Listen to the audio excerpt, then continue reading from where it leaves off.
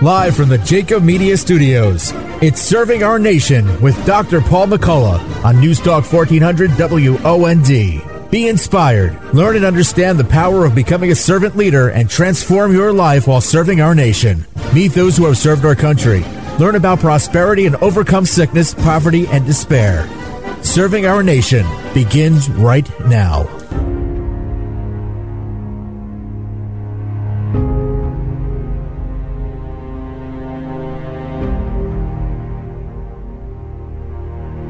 Good afternoon and welcome to episode 61 of Serving Our Nation.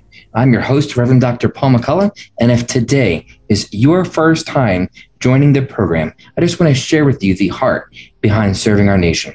This is a program that is focused on encouraging people to become servant leaders, and my goal is to offer you hope and encouragement through stories each week of people that have dedicated their lives to this idea of putting other people first, of being a servant leader. Because what I know to be true is that when you do that, you are honoring God. And as a byproduct of that service, abundant blessings will just flow into your life. Because at the end of the day, all of us are ministers of one kind or another, because each one of us has been given special and unique gifts and talents by the creator of the universe. And because of that, it is our obligation and responsibility that when we see a need in the world, we need to fill that need to the best of our ability, because serving is for everyone in all walks of life. And we've seen that in countless guests over the last year of this program. People that are servant leaders in the military, in business, faith leaders, community leaders, and even people that are doing something as simple as serving their family. And last week, if you missed it, in episode 60, we had the great pleasure of talking to Major General John Gronsky. Now, this is an individual that not only served for quite a long period of time in the United States Army, but then went on to become a renowned author and speaker. And one of his books is Iron Sharpened Leadership. So if you did not hear about what he's doing and his incredible journey, I would highly encourage you to go back and listen to episode 60. But for today, just a little bit about me that's relevant to today's guest. My last assignment in the Army was at DLA Troop Support in Philadelphia, and I retired from there in 2018. And I recently had an opportunity to give a speech at the Philadelphia Vietnam Veterans Memorial Ceremony. And while I was there, I had the great privilege of meeting Brigadier General Eric Shirley, who was the keynote speaker for that event. And so today, I'm honored to have him as my special guest on the program. Brigadier General Eric Shirley is not only the commander of DLA Troop Support, but he was also the former Chief of Staff for Operation Warp Speed, a White House-directed task force. He's the former Chief of Staff for the Transition Command in Afghanistan, and he's a highly decorated military officer. So when we come back from the break, I'll be joined by Brigadier General Eric Shirley. Stay with us. We'll be right back.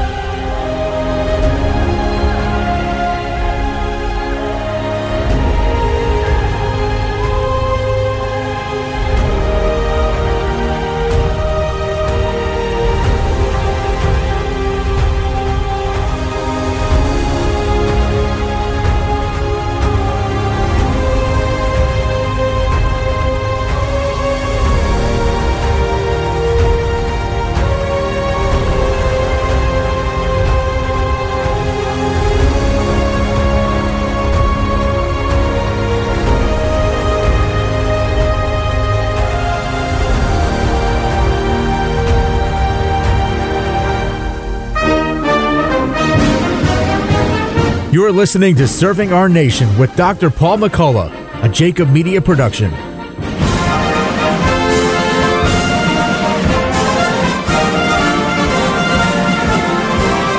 And welcome back to Serving Our Nation. I'm your host, Reverend Dr. Paul McCullough, and I'm joined here today by Brigadier General Eric Shirley.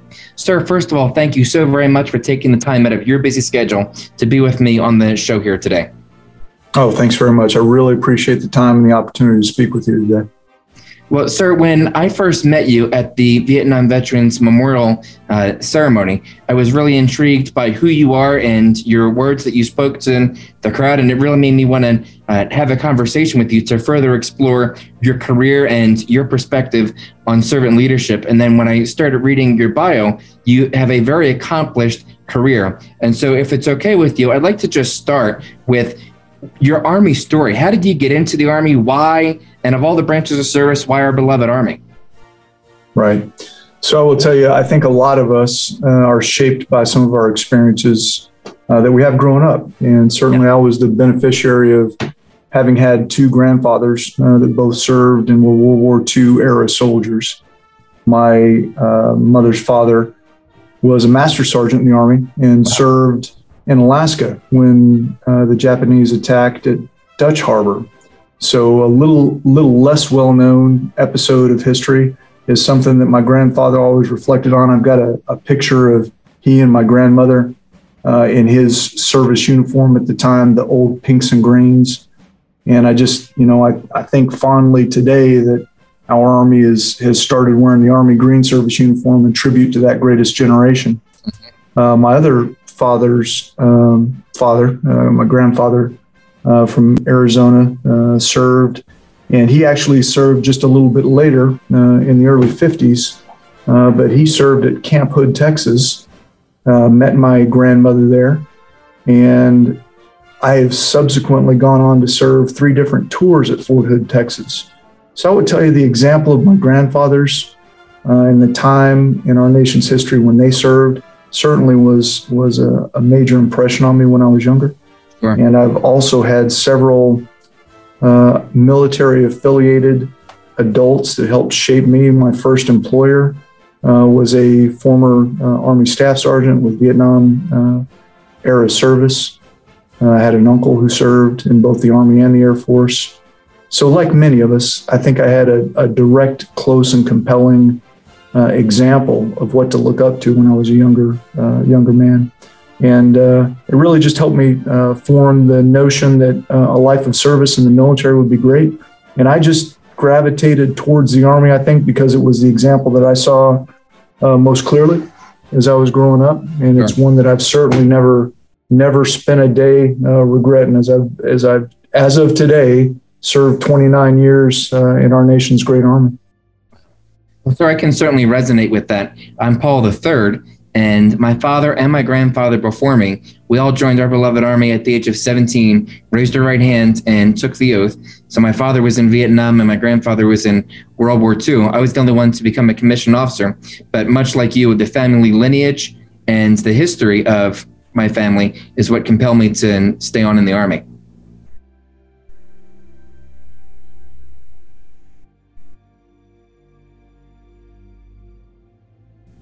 So, sir, I'm Paul III, and my father and my grandfather before me, we all joined the Army at the age of 17, raised our right hand, and took the oath to defend our nation against all enemies, foreign and domestic. And so the tradition and the history of family lineage really strikes a chord with me. And I also had some people in my life that spoke into me that the Army could be a really good thing for my career. I certainly didn't stay as long as you for other reasons, but definitely respect and thank you for your service, sir, and all that you've done in your career. Well, thanks very much. I will tell you, it has been my great privilege to serve, and I'm blessed that my health, my family, and all the things that allow us to continue to serve remain favorable for us. I think I reflect often on the fact that out of our great nation's entire population, the amount of people who have the opportunity to serve has seen somewhat of a decline over time. Yes. From just health aspects and other considerations. So as we look out across the broad cross-section of America's citizenry, the number of people that are serving certainly is only a fraction of a percent. The number of people that have connections to the military is limited. I would say compared to historical norms, the amount of representation in Congress is somewhat lower. And I think that we always have to be on guard as an institution that we don't become insulated from the population we serve. And I think it's important for leaders of all services to make the opportunity to stay connected, not only with the national dialogue, but with their local communities. And anything we can do to reach out, make ourselves available to have discussions with the citizens of our country, it's part of our obligation to do that.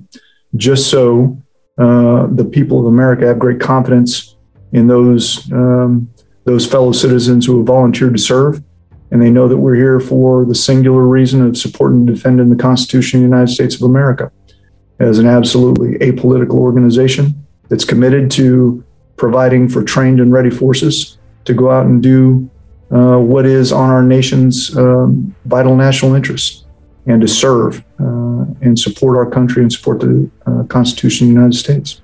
That's what we're all about, and it's been my privilege to do it. Amen. So I couldn't agree with you more about the importance of serving in our Army and the call to action for the nation. When I was doing my doc study, it was actually a comparative study of recruiting techniques between the Army and Marine Corps, because I was a young lieutenant colonel when I finished. And I was really compelled by the low recruiting numbers, not just in our Army, but across all of the services, and the amount of money that we were spending as the Department of Defense to try to bring people in and retain them. And so that is something that I'm still very passionate about. And I've actually just applied to become an ARA, an Army Reserve Ambassador, to be able to go out and tell the Army story, to bring more people into our Army, whether it be the reserve or active duty, what have you. So, sir, going on this same thread and the call to action within our Army and the DoD, when you think about the concept of servant leadership and what it means to wear the uniform, what does that term mean for you, to be a servant leader? I mean, you're a senior officer in our Army, and you have thousands of people in your span of control that you're responsible for on a daily basis. What does it mean to you to serve those people, the DA civilians as well as the service members?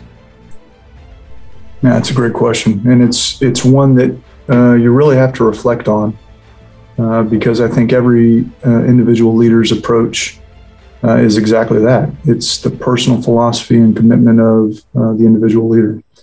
So part of it, I think the right point of departure is to examine exactly what you said, selfless service or servant leadership. It's been my great privilege to have exceptional Army leaders, whether those are non-commissioned officers, warrant officers, commissioned officers, that have always talked to me about the importance and the value of the team, that life is better with great teammates. Yes. And regardless of which position you occupy in the organization, you are a teammate to all. And so whether you have the great privilege of serving in a particular duty position that just so happens to be titled commander, or if you're a teammate, the newest member of a team, and you're not in a leadership role, you still have the responsibility. It's an inherent responsibility to be the best prepared, best motivated teammate that you can be for the entirety of the organization, whether that's a small fire team, a squad, platoon, or a several thousand member joint activity. My personal belief is that it may be trite, but to say that there's no I in team, nothing that I do throughout the day for DLA troop support is about me personally, other than to discharge my responsibilities, which is to be responsible for everything the organization does or fails to do. In truly carrying out those responsibilities, I've got to subordinate myself to the good of the mission and the welfare of all of our teammates. So I'm very blessed here at DLA Troop Support in Philadelphia to have a great, just a tremendous Department of Defense civilian workforce and a very senior cast of uniformed military members. Each one of them experts in their field, or they wouldn't have been selected to joint duty and to come to this particular headquarters. Right.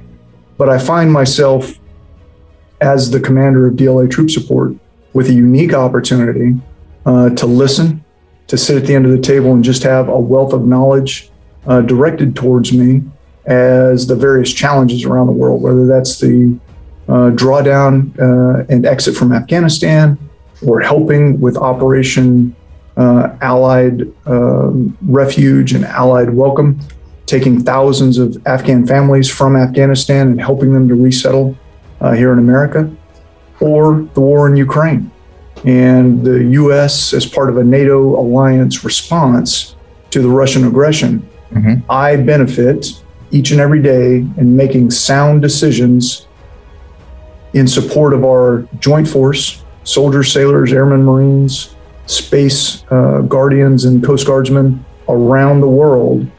I benefit from the knowledge of over 2,200 extremely talented and dedicated DoD civilians. It's my role to make sure that I am assessing all of that knowledge, picking the best course of action from expert advice, and making recommendations to the DLA director, right, and to our supported services and combatant commanders around the world. I can only do that if I set humility apart and I leave and check ego at the door. Yeah. Because it is abundantly clear to me that there are tremendously talented and smart people in this organization that have taken part in contingencies over the course of the last couple of decades. And in empowering them, giving them the decision space and the resources and tools they need to provide expert military advice, I can then best serve all of the deployed service members around the world. And it has nothing to do with my initiatives, my good ideas. It has to do with leveraging the collective talent of the team. So, sir, I really resonate with everything that you're saying here about the people that work at DLA Troop Support and their ability to provide you with sound guidance and recommendations because of all their years of experience. My last assignment in the Army was at DLA Troop Support, and I was working for one of your predecessors, and I had the unique experience of being deployed as a DLA support team commander in Kuwait for a period of about 6 months.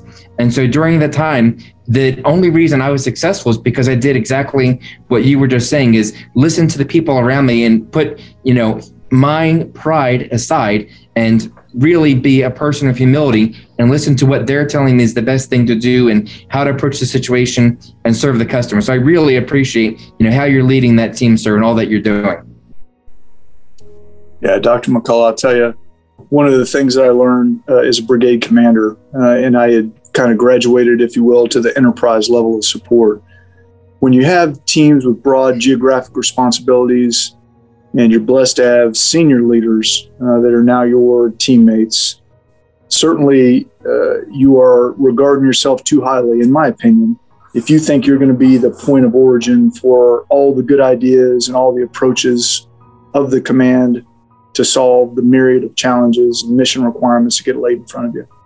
So one of my mentors in the Army called me early one morning on a Saturday and talked to me about what we call a SITREP, a situation report that I had submitted to Corps commanders, so a 3-star in the Army. And evidently in that report, I was using the term, I have done this and I have done that, obviously too often, because it's not about what I am doing. Right. It's about what the team is accomplishing, nested with the higher intent of my leadership within the Army Material Command chain of command. I needed to be attuned with that overall concept for the way ahead and how to provide world-class logistic support to the 3rd Corps. And so my boss called me and just helped me to understand it's probably not intentional, but you're reflecting kind of a narcissism, if you will, or an egocentrism about all the things that you think you're doing. But remember, it's for the team, and it's nested within the intent of the higher level organization that you are a part of. So that really helped me to see myself, if you will, take a good look in the mirror and just think about, even though it wasn't what I intended, I certainly wasn't trying to spotlight myself because I know I was probably one of the least smart people in the room. How we communicate both in the spoken word and in writing is critically important, and words have meaning. And so I have made it a point to always take out I from reports that I submit, communications that I have, unless I am taking personal responsibility for a shortcoming in the organization. Right. And it's one of the things I share with the younger officers that I talk to, is they regard their communications and how they talk about their organizations that they're leading and what the team's doing, not what they themselves are doing. So that's another small, subtle thing, but one that shouldn't be lost on us. Should be sparingly used, right? Sorry, I love what you just said there, because that was a lesson that I was taught as well when I first took command of a company many years ago, back in 2003. And much like what you were saying, I had this perspective that, well, my name's out front and I'm the commander and da-da-da-da-da. And that didn't do very well for me at all. And my first sergeant pulled me aside and he was like, you need to change your tune very quickly or you're going to lose this team. And so I took his words to heart and I started having the perspective that if anything in the company goes right, it's because my drill sergeants, the first sergeant, and all the service members underneath them did something right. If something goes wrong, then it's because Paul McCullough did something wrong. There you go. And that's exactly right. If it's good, the team made it happen. And if it's a shortcoming, the leader has to reflect on how we're going to prevent that in the future. Yes, sir. Well, sir, now you're in a position of significant authority, a one-star general in the Army. And I know that in DLA Troop Support, there's a number of military service members that are on your team. And if it's still the same dynamic as it was a few years ago when I was there, some of those service members are junior officers. And so how are you able to impart your knowledge and all the things that you've learned throughout your career to those junior officers to help them grow up to being leaders of character like you are today? Well, I think part of it is this notion that mentoring is truly an ongoing process. And it's not just a scheduled event that happens on a calendar. It's the day-to-day operational, institutional, and self-development efforts on behalf of the younger, more junior soldier and the leader of the organization. So I always take time when I'm talking about mentorship to impress upon these younger teammates that you don't just have one mentor. You have every senior leader that you observe is teaching you good lessons about how you want to do things in the future, or in the instances where there's errors, mistakes, or shortcomings, how you want to not do things in the future. And that each and every one of us is being mentored, whether we want to realize it or not, on a daily basis, not only in our work setting by observing seniors and observing organization, but from a self-development perspective, we have to take time as individuals to seek out meaningful improvements by searching for, seeking out, or just taking the time to recognize in the moment that we're always learning about the complex strategic supply chain operations that each of our 4 supply chains here in DLA Troop Support provide support to service members around the world. So we can take lessons from, as I mentioned earlier, the Afghan withdrawal or ongoing support operations to Ukraine. Each of them provide globally informed challenges and really gets into the multi-million and multi-billion dollar material availability concepts of support that we're charged with being responsible for here at DLA Troop Support. So our most junior officers, I think, are uniquely postured to have enterprise level experiences here at DLA Troop Support that really are few and far between outside of these joint senior level headquarters like service headquarters at the Pentagons or combatant commands around the world. Our younger officers here at DLA Troop Support benefit both from the day-to-day work they do, as well as our directed leader professional development sessions that we have on a monthly basis, as well as our monthly campaign of learning, directed topical subjects that we send out, newsletters, as well as supporting articles and material that our J35 does a great job of providing a steady drumbeat of content that goes out to each one of our service members and our DoD civilians. So really in the three developmental domains, institutional, operational, and self-development, there are opportunities for our junior and our most senior leaders here to learn from what's going on in the operational setting, as well as taking the time to deep dive into their roles and responsibilities and see how that applies globally.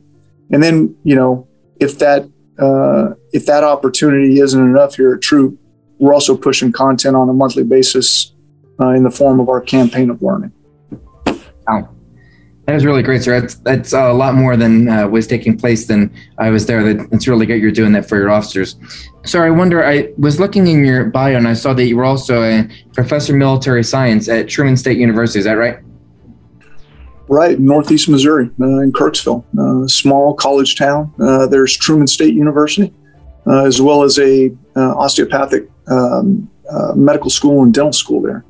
So in remote Northeast Missouri, there's just a really, really rich and great liberal arts school there that I was privileged to be the professor of military science for the Army ROTC program. I was a department chair and senior instructor.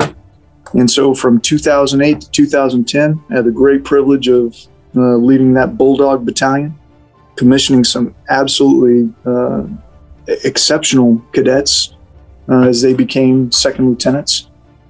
And we had considering that the school was only about, a few thousand undergraduates, we had a program that ranged anywhere from 100 to 125 cadets. So really on the order of what I had at the University of Arizona when I was a cadet. And, that was a big state school with about 30,000 undergrads. Wow. So I was very, very privileged to lead that program for 2 years. And sir, when you were serving as the PMS, did you do anything different in your leadership style to be able to communicate with these young cadets that really haven't had much exposure to the Army and, may not fully understand the Army regulations and everything else? And how are you able to mold them into the officers of tomorrow without them having as much background as the officers currently serving for you have? Sure. So a couple things on that. U.S. Army Cadet Command has just a tremendous leadership academy for their cadre and a great pre-command program, at least when I went through, that really helped to calibrate you and take you from that field grade officer. For me, I was just coming out of a second tour in Iraq and moved into this cadet training, TRADOC, Training and Doctrine Command, mental model. So there was a great institutional preparation for me, but I really tried to recall back to the time when I was a cadet. I had no prior military service. Right. I was just like any other 17-year-old freshman at university going through training for the first time. And I will tell you, those reflections and those memories came right back to me. It was almost as if I were getting to live that experience again. And it's one that I cherished. I wanted to go and serve as a professor of military science and give back after having done, at the time, I guess it was about 15 or 16 years in the Army. I wanted to go and serve with cadets that were on their way to becoming second lieutenants because I had served at that point as a platoon leader and company commander and a battalion support operations officer. So I really felt the need to take current deployment experience and plow that back into a new generation of officers. And it was a desirable duty for me at the time to step away from tactical deployments that I had been on for several years with a couple of deployments to Iraq and go back and impart some of that to the training base. And so it really is not that you're downshifting or going from advanced to simplistic skills, but really I've used it as an opportunity to get back to fundamental leadership. Yes. At the individual, squad, and platoon leader, because that's the basis of the program of instruction in Army ROTC. It's to help soldierize and institutionalize young citizens and give them an opportunity to understand what it is to be an Army leader. And you do that best with the basics of leadership. So those fundamentals that are common to the combat arms and infantry programs of instruction, everything from the fundamentals of physical fitness to land navigation, rifle marksmanship, small unit tactics, and just the fundamental doctrine of our Army leadership. So I really embraced it and loved stepping back to that point in my career and imparting some of that to just what were tremendous young people. And the quality of cadet that we had at Truman was just unrivaled. They all seemed to be exceptionally gifted academic and physically. Just some really, really talented young people. Many of them I stay in touch with today. Some of them completed their journey of service and left after being captains or majors. Some of them continue to serve today. So we're very, very, very blessed. And I think it's rewarding for all Army leaders to at some point take time to go back into the training base and serve, whether that's in a military academy setting, ROTC, or in the schoolhouse, to plow back into your institution some of your hard-learned wisdom, experience, hopefully some insights on how to best lead and serve our soldiers and their families going forward. Sorry, I couldn't agree with you more. And I never had an opportunity to serve as a professor of military science, but I'm now the chapter president for the Penn and Franklin chapter of AUSA, which covers the greater Philadelphia area. And as part of that, I get to interact a whole lot with the local ROTC battalions, Drexel University being one of the ones that we do the most with.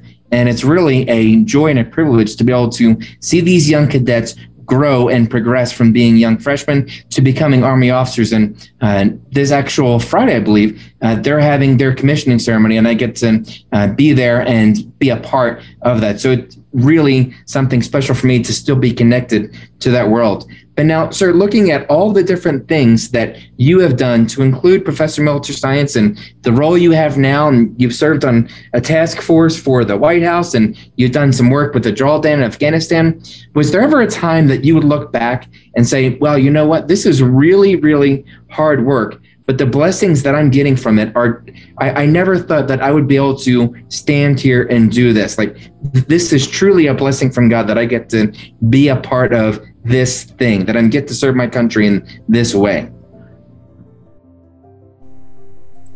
Well, hands down, I think the single most impactful mission set that I've been a part of in my Army career was the year that I spent as the Chief of Staff on the Operation Warp Speed Task Force, working to deliver safe and effective COVID vaccines and therapeutics for the American people. It was just truly some of the hardest work that I've done as far as personal effort and sustained level of effort outside of a combat zone. That's by far the hardest that I and the team that I was part of, I could say without doubt, collectively worked. It was, long days every day.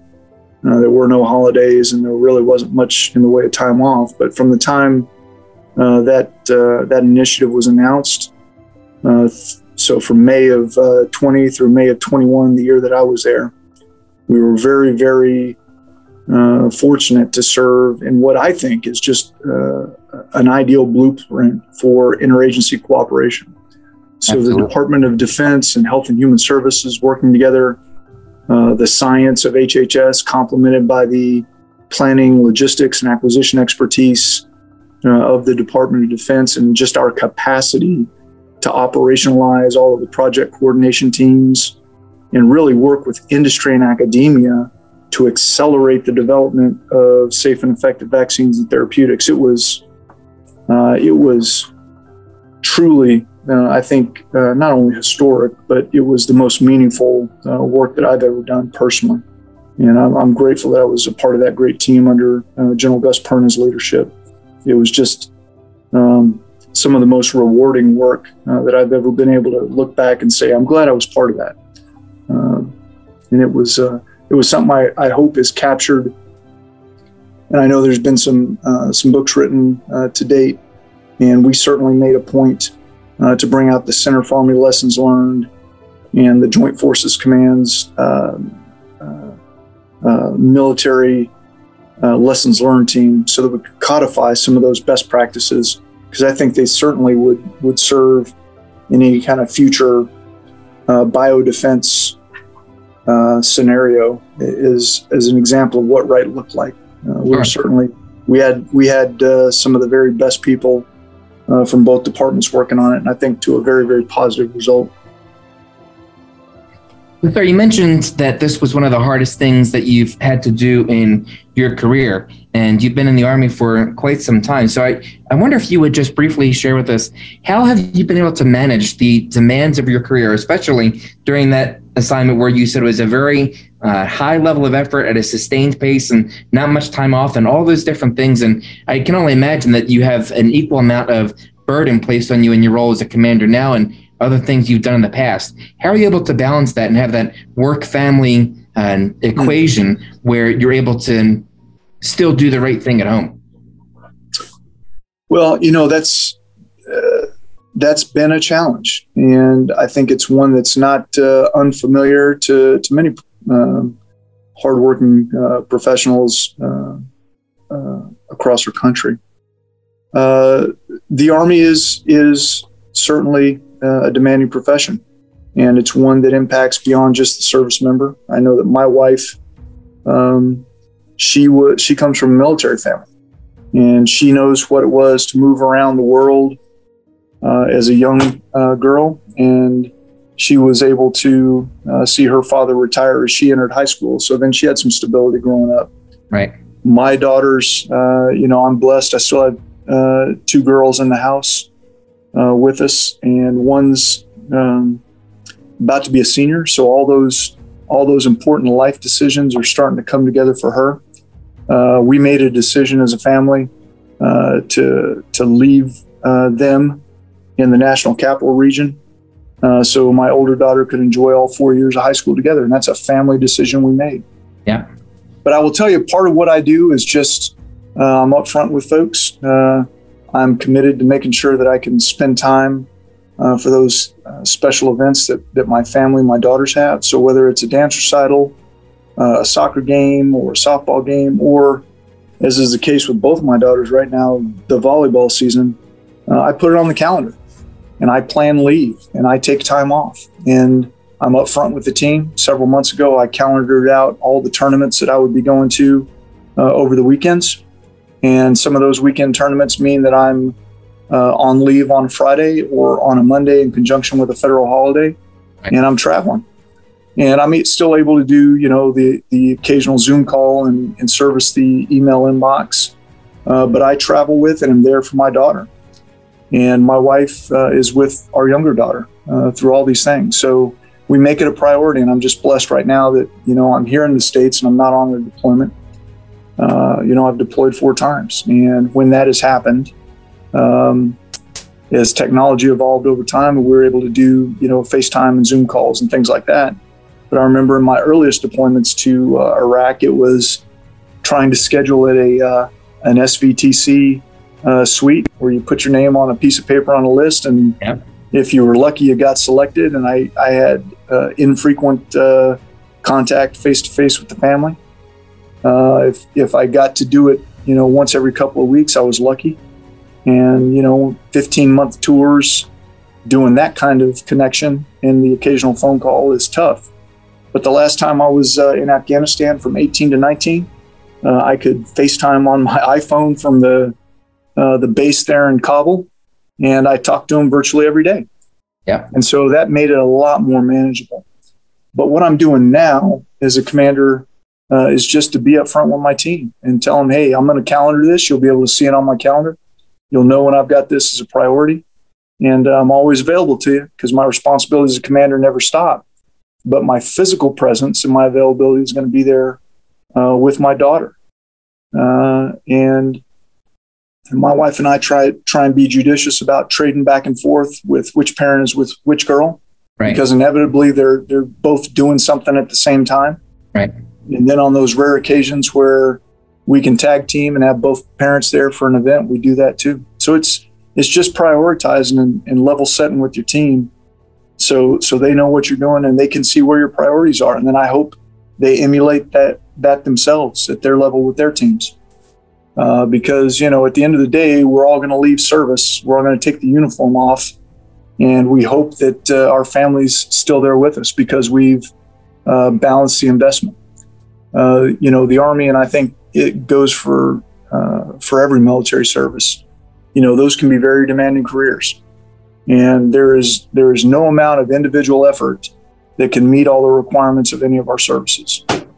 And at the end of the day, the Army, or you pick the service, will find additional talent, and they'll have another leader to step in and fill your place when you're ready to PCS or retire.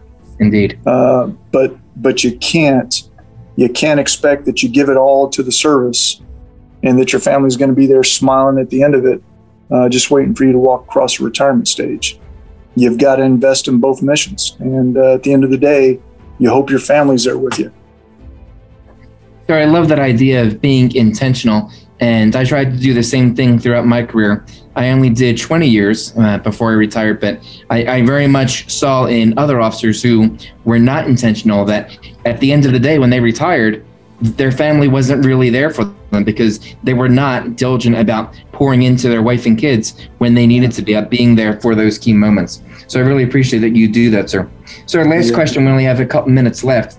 So from your foxhole as a senior officer and all the different things that you've done, a very accomplished career, what advice would you give to a young officer, maybe a young ROTC cadet, or maybe a cadet or newly commissioned officer?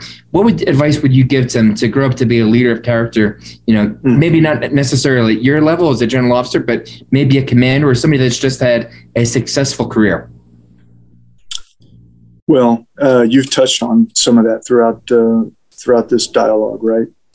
Certainly, the price of entrance is a willingness to be part of something larger than yourself and subordinate yourself to the needs of the team. It's especially important for our young lieutenants as they come in to be platoon leaders to take that sage advice from their senior non-commissioned officers, those who have been around the block and have helped to develop other young leaders.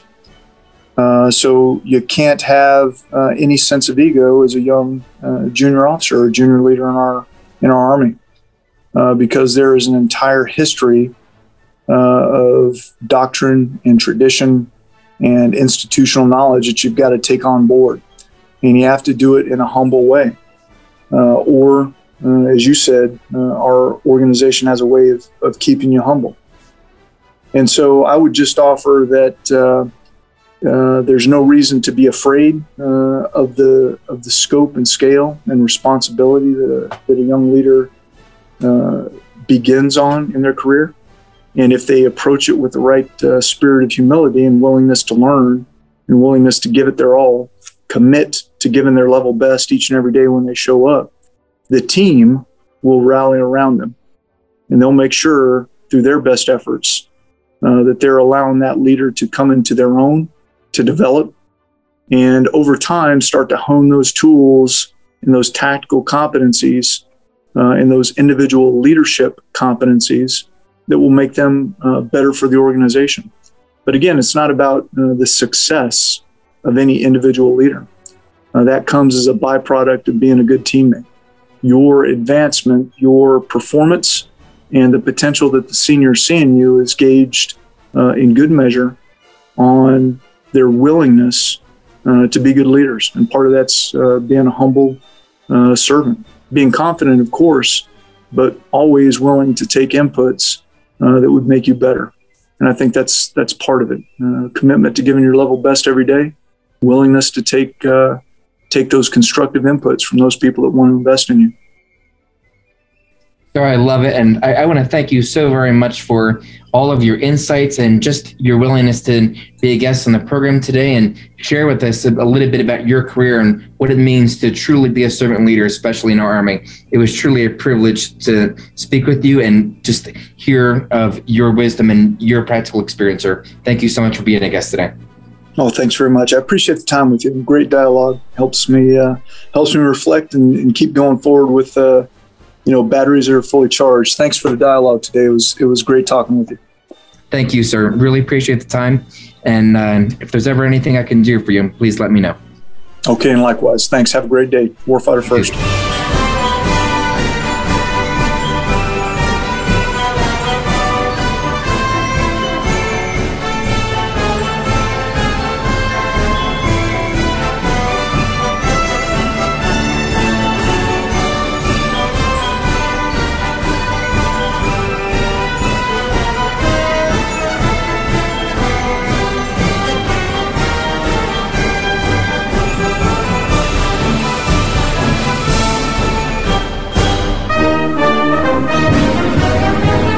If you're interested in connecting with Dr. Paul McCullough or interested in being featured on the show, contact Jacob Media Partners via LinkedIn.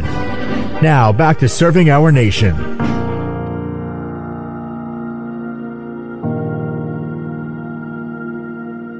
Welcome back to Serving Our Nation. I'm your host, Reverend Dr. Paul McCullough. And as we close out today's show, let's just briefly think about what we've heard from Brigadier General Eric Shirley.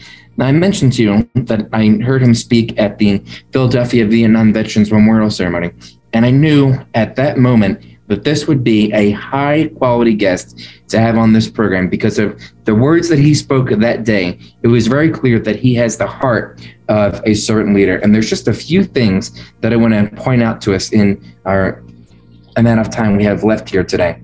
So first, it was very clear in the conversation with him that he is completely focused on building teams and not on himself. He used the word team multiple times throughout the conversation, that being a leader, being a servant leader, is really about humbling yourself and being part of the larger effort, listening to the people around you, knowing that you don't have all the answers. And he even gave an example of when he gave a situation report to one of his higher commanders, and he used the word I several times in that report. And one of his mentors suggested to him that that's probably not the right message that you want to be communicating. And so what is it that we can do as servant leaders, as aspiring servant leaders, to minimize our own importance and highlight the work that other people are doing? General Shirley mentioned a number of times that when you're in a position of leadership, when things go well, it's because the team around you did something right. When things don't go well, then that's when you as the leader step forward and accept responsibility for the thing that went wrong and develop an action plan for that. So I would encourage you and challenge you to think about how we can implement that in our own lives, maybe just within our own family. If you are serving and leading your family and something goes wrong, it's not about what your spouse did or what your kids did.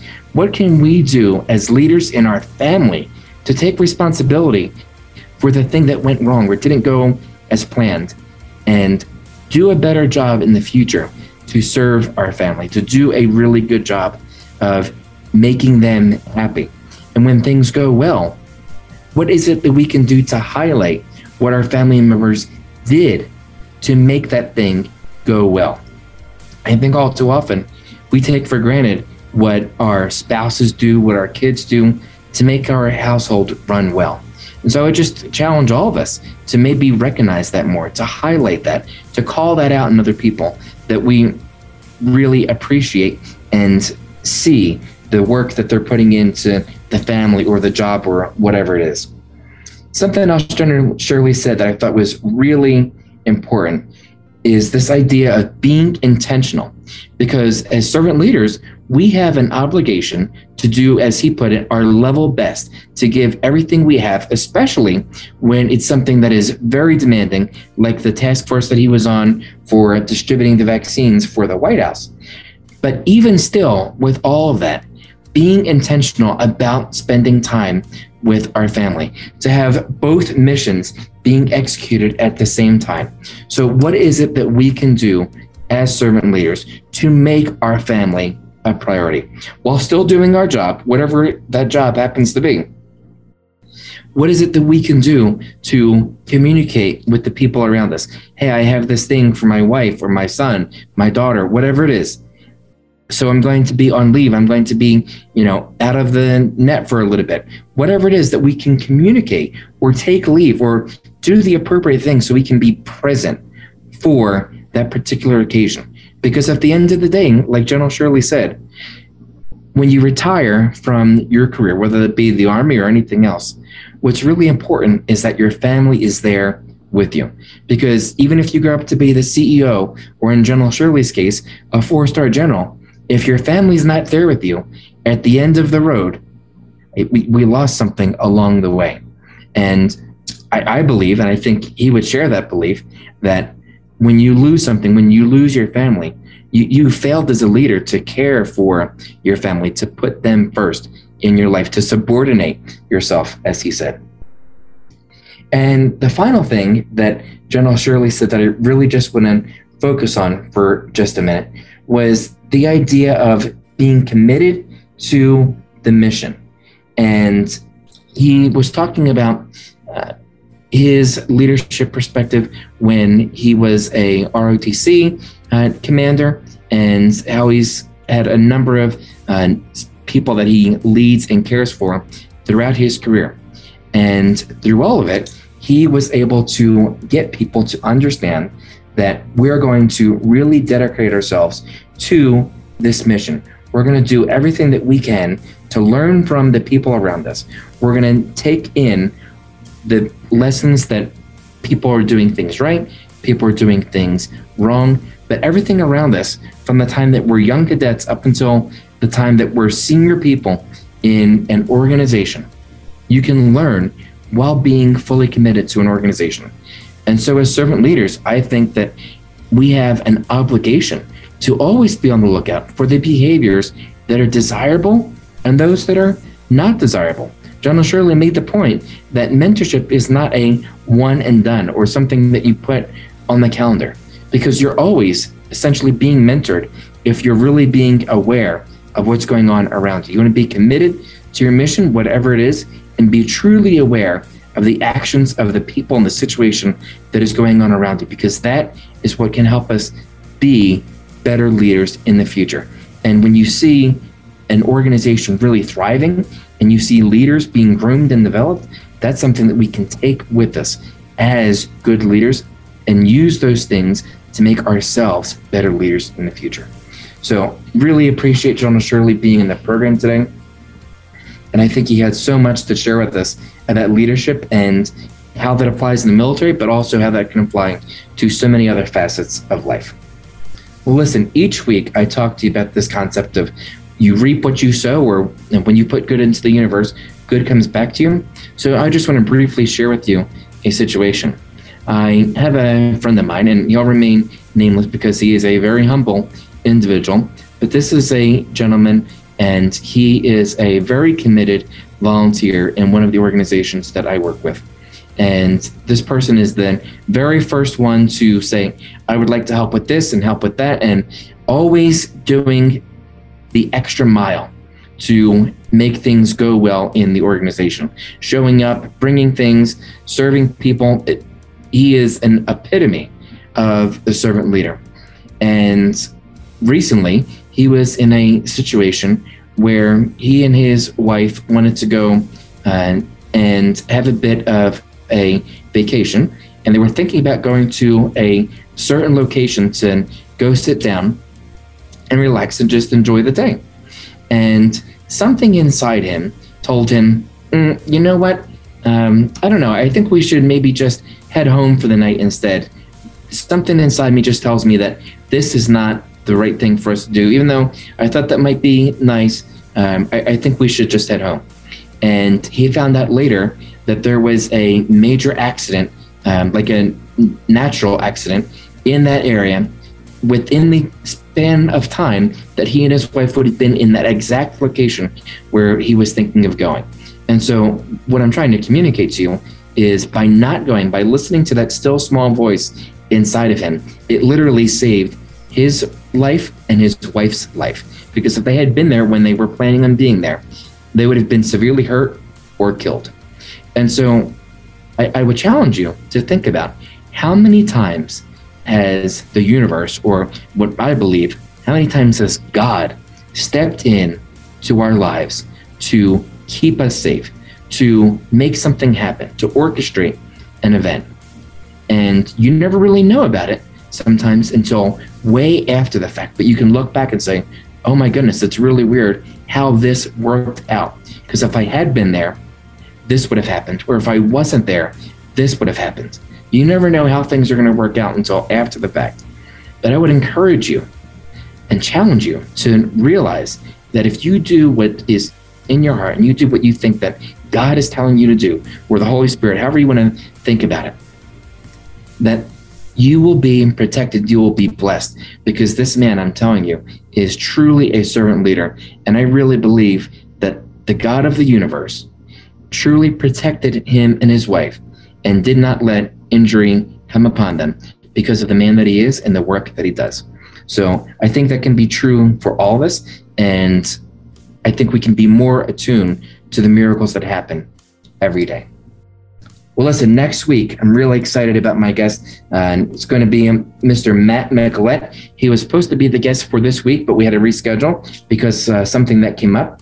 So again, Matt is a Tillman Scholar. He's the head of clinical operations at Neuroflow, and he's the executive director of an organization called Action Tank. So I'm excited to get to speak with Matt next week. But for now, as you go about your week, no matter where you're at, always ask, how can I help?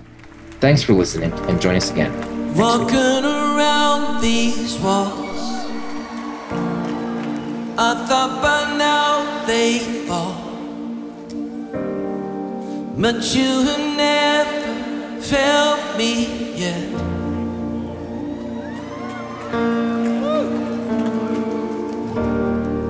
Waiting for change to come, knowing the battle's won, for you have never